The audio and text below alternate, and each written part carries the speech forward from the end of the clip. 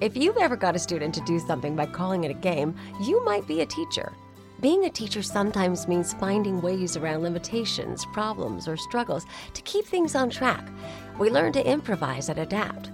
But when it comes to teaching language arts in our school, we don't have to find workarounds. Loyola Press took the long view when they created Voyages in English, the brilliant K-8 language arts program. The fundamentals of grammar and writing that students learn enable them to become effective writers, which can help improve performance on standardized tests and grow into successful communicators. The flexible framework of Voyages in English is adaptable to any teaching style and any student's abilities. With practice, the mechanics build in complexity over time. It just all works together. Visit voyagesinenglish.com to learn more, then order a sample. With Voyages in English, there are no crazy workarounds, just solid help for today's language arts teachers. Catholic Teachers Lounge with Jill and Colleen. Welcome to the Catholic Teachers Lounge, the only podcast by Catholic school teachers for Catholic school teachers. I'm Colleen, and I'm here with Jill, and we are grateful to be together again to laugh, explore, and connect. Thank you to Loyola Press for sponsoring us, and for you, the teachers, for doing what you do every day. It is Catholic Schools Week, and today we are celebrating advocacy for school choice and the importance of educators understanding education policy, which is really doesn't sound like something you have a party about, but our guest today is a super fun guest, and I have no doubt that our podcast today is still going to sound like a party and a celebration. So, Jill, how you doing today? I'm really excited today because of our guest. Sometimes you're just instant friends with people because you realize you have things in common in the Catholic schools of just having the same mindset about some things and doing the hard work in Catholic schools. So it's good to have a third person in the lounge. It is good to have a third person in the lounge. And Bruce is a friend of mine from about 10 years back. We do go back a little ways here. So I'm really excited to have a friend in the lounge. And Bruce Hermie from the American Federation for Children is our guest. And Bruce, can you give us a quick personal bio in 40 seconds or less? Sure. First of all, Colleen and Jill, thanks for having me in. Great to see you guys. My title is National Director of School Partnerships, so I work with schools nationally to help promote the expansion, defense, and establishment of school choice programs to serve families and kids. Prior to coming to AFC, I was a Catholic school principal in the Diocese of Phoenix, where I spent 15 years, not only as a principal, but as a high school dean of students and also a high school English teacher, and moonlighted as a high school football coach for about a decade too. So glad to be with you all today. He's worn all the hats, so we know you're legit when you have that many. You have all those different jobs you've had, so you've made it to the lounge for that reason alone. And Jill, he's our people because he's another English teacher and he's done elementary and high school. So he's run the gamut of everything. So love that. Love that. All right. So before we get started and really dig into policy, we want to play a game. Are you ready, Bruce? Oh, I'm ready. Okay, so this is just like a would you rather. So I'm going to give you two things. This is going to kind of give us a profile of how you roll when you are at school. You ready? Sounds good. All right. Lunch duty or recess duty? Lunch duty. Pick up or drop off? I like drop off, actually. Me too. All right. Preschool or middle school? Middle school. Those are my people. Yes, me too. Me too. I knew we were friends. Basketball game or band concert? This is probably surprising. I'm going to take the band concert. Okay. All right. Write a paper or... I was going to say, as a former dean, there's a reason, less problems at the band concert I've found. So there you go. Oh. Yeah. There are less problems at the band concert. Yep, for sure. All right. Write a paper or do a presentation? Write a paper 100% of the time. Yeah, me too. Come early or stay late? Got to be early. Okay. Science fair or Renaissance fair? I'm going to go with the Renaissance fair. I mean, as an English guy with a history background, that just speaks to me. Let's get a big chicken leg and, throw some tomatoes at people. And have some fun on the Jacob's ladder thing that I've never been able to accomplish, but continue to try. Like, let's get after it. Oh my gosh. I love it. You know way too much about the Renaissance Fair. Good job. I do. I didn't see that coming. This is the biggest surprise so far of this episode. Thank you, Bruce. You're welcome. I'm here to entertain. Direct traffic. Direct traffic or direct the play? Oh, I'm going to direct traffic. I don't want to do that to the kids trying to direct the play. Yeah. All right. Field trip or fundraiser? Field trip because you get to hang out with the kids. Okay. Adoration or praise and worship? Adoration. Okay. Christmas play or passion play? Christmas play. Okay. And then last question. In the wild, would you rather see a praying mantis or a Venus flytrap? I'm going to go with the praying mantis. Ooh, all right. Me too. All right. Well, thank you for playing. Those are just our silly fun questions. But I mean, you're really here to talk about kind of a serious topic. So why don't we dig into that? Well, and this is what's hard is advocacy is very overwhelming of a topic for teachers. So a room full of teachers and you're trying to talk advocacy, like what are some things teachers should know about what's happening outside of their classrooms to ensure that we have Catholic schools, that it gets funding, that we get, that parents have choices so that they can choose a Catholic school. What comes to mind when you're talking with teachers or people who don't know what you do all day?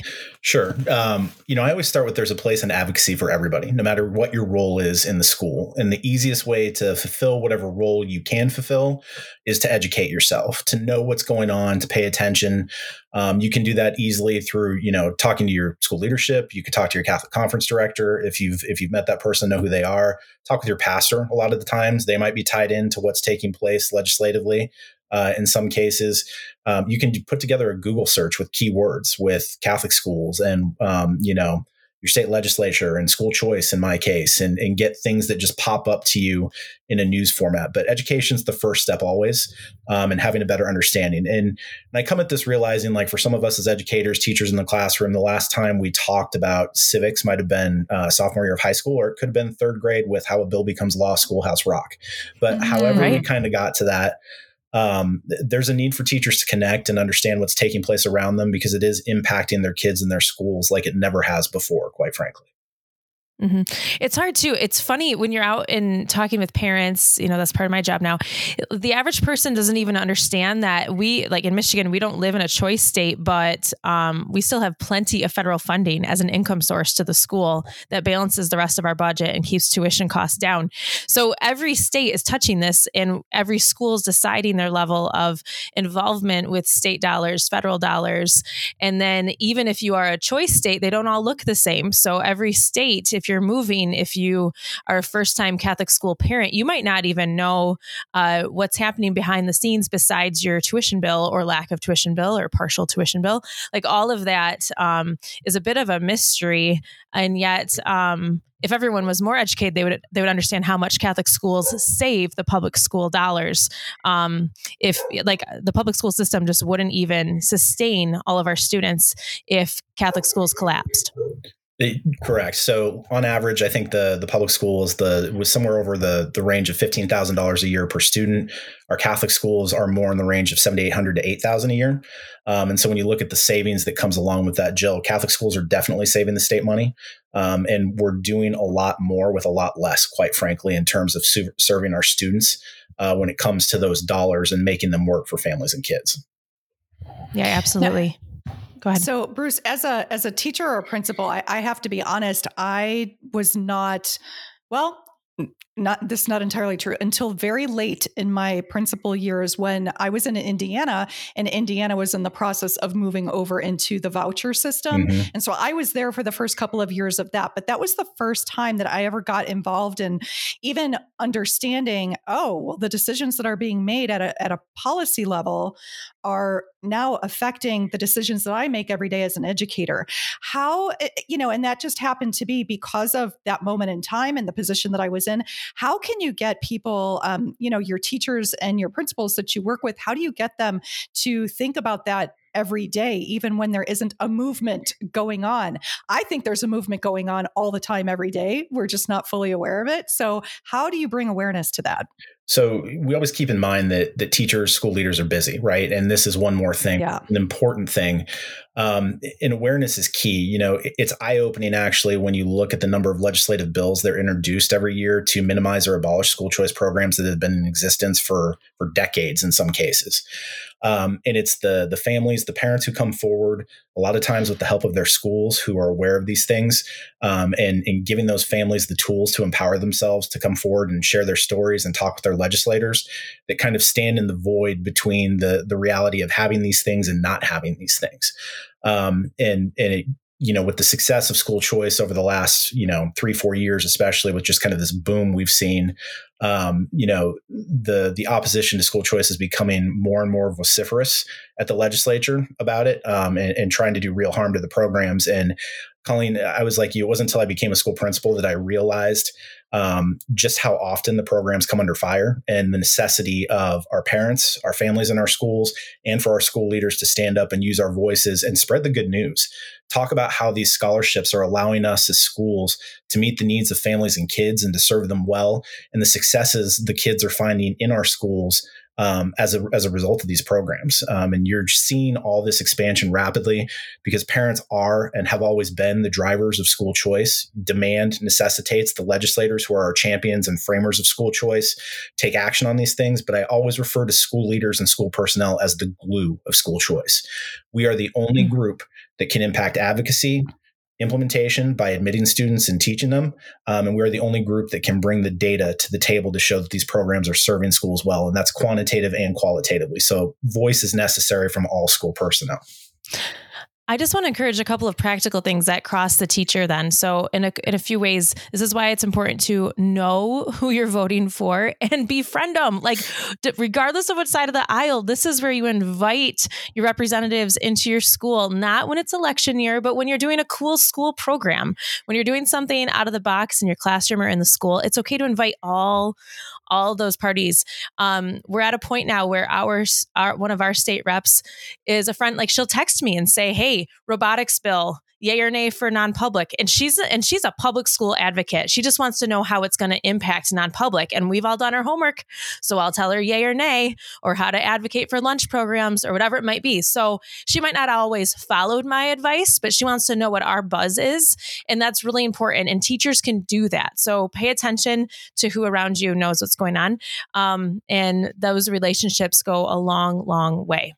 No, that's fantastic, Jill, because legislators will tell you when you talk to them, they want to hear more from parents and school leaders about these things that are taking place. I have a running joke that anyone who votes on legislative policy should have to have an office that overlooks a kindergarten playground.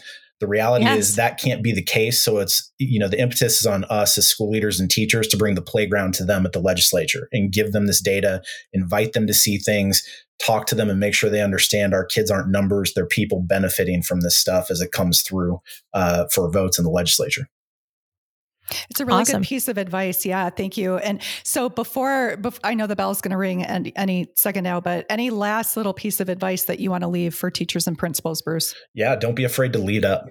Find a way to be involved. Educate yourself. Ask your school leader, if you're a teacher, what you can do to be involved. Find your representative and who they are, and talk to them about your own experience as a teacher and the votes that they're taking, and not always votes that are coming up. If you know someone has been supportive of your school, not just in school choice, but in general, your school, call them up and just say thank you. I mean, being a legislator is a lot like being a teacher or a school leader. We don't always hear the good things. The bad things tend to find us frequently, but we don't always hear the good. So picking up the phone, sending a letter that's handwritten or typed out and signed, and just saying, "Hey, thank you for voting for this and supporting our kids in my school," that goes a long way with legislators. I have a colleague who's a former speaker of the House in one state, and he said that the only thing he saved when he left his role as speaker was a macaroni necklace given to him by a student. That was his most prized possession in his office, because that spoke to him as he had made a difference for some hard votes he took on school choice in the past. So it can be profound for legislators too. I've never thought of that. They get as much angry email as we do. I've never even considered that. They are also our people. They are. Who knew? Yeah. Oh my gosh. Well, that is great. Thank you so much. Thanks for sharing. This was like a really quick conversation. We could probably talk about, we have talked about this for hours, but that is the bell, and we do have to go back to class. So thank you so much for the energy boost, as we love exploring your ideas and affirming your efforts. Keep the suggestions coming in, and tune into our next episode as we talk about more great ideas from fellow teachers and continue to celebrate Catholic Schools Week. We will see you next time. Thanks, Bruce. You're very welcome. Thanks for having me on. Appreciate it. Good to see you both.